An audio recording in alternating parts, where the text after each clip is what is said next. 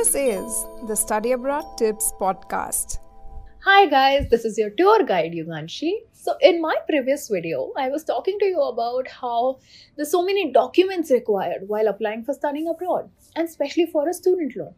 So I thought, why not give you a step-by-step guide on how to apply for a student loan? So here are a few key points and step-by-step guide in terms of how to apply for a student loan. Now, step one is to know your basics.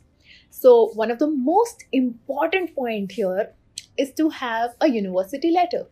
This is also known as the offer letter by the university, and it is like a guarantee from the university side that yes, the student is coming and studying here. The second one is that student loans can be of various types. So they don't actually all cover your expenses. So you need to be very specific that which kind of student loan are you going for. Thirdly, a student loan needs a co-applicant while signing it. So it has to be like a guarantor.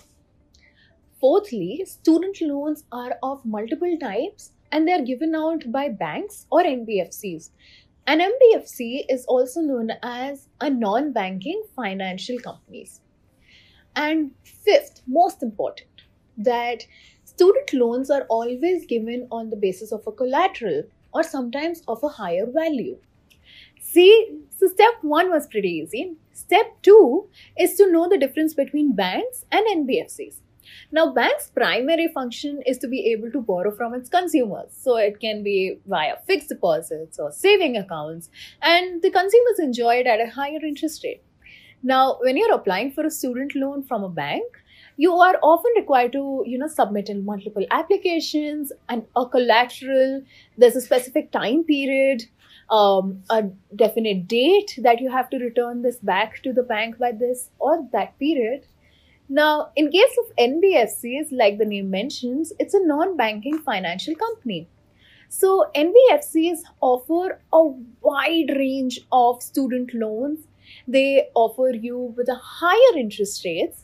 And in case of NBFCs, they are a little similar to us education loan because they invest and lend in a lot of money for investments. But NBFCs can be more customized to your loan requirements. And now, time for the most important step in the whole student loan application. Step 3, estimate your amount. Now, one of the first steps is to calculate and analyze all of the assets that you have, which can, further be dissolved or liquefied to compensate all of your expenses. The second thing to do is to know your actual student loan value. So this can be done via comparing various interest rates and student loan which companies are giving out. And this is actually known as the annual percentage rate. And the third step, that is relatively the easier one, is that you can always contact a counselor to, work out the finer details. In fact, did you know iSchoolConnect gives its first counseling free? So you can always contact them and, tell them, ki, I need to know more details about what estimating your amount is, for example, because Yuganshi didn't explain it right, in case that happens. So now the final step, step 4. So once you know how much money is needed, where is this money coming from, go ahead and apply for a student loan application to the organization that you liked. In fact, once the approval is done, you can also apply this student loan to immigration and visa offices as proof of funds.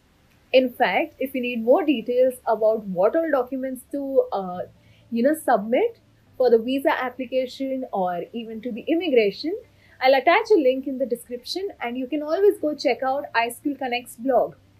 Alright guys, I'm going to go probably get in touch with my counselor and ask if I explain this properly or not. So until next time, this is your tour guide Yuganshi. Bye.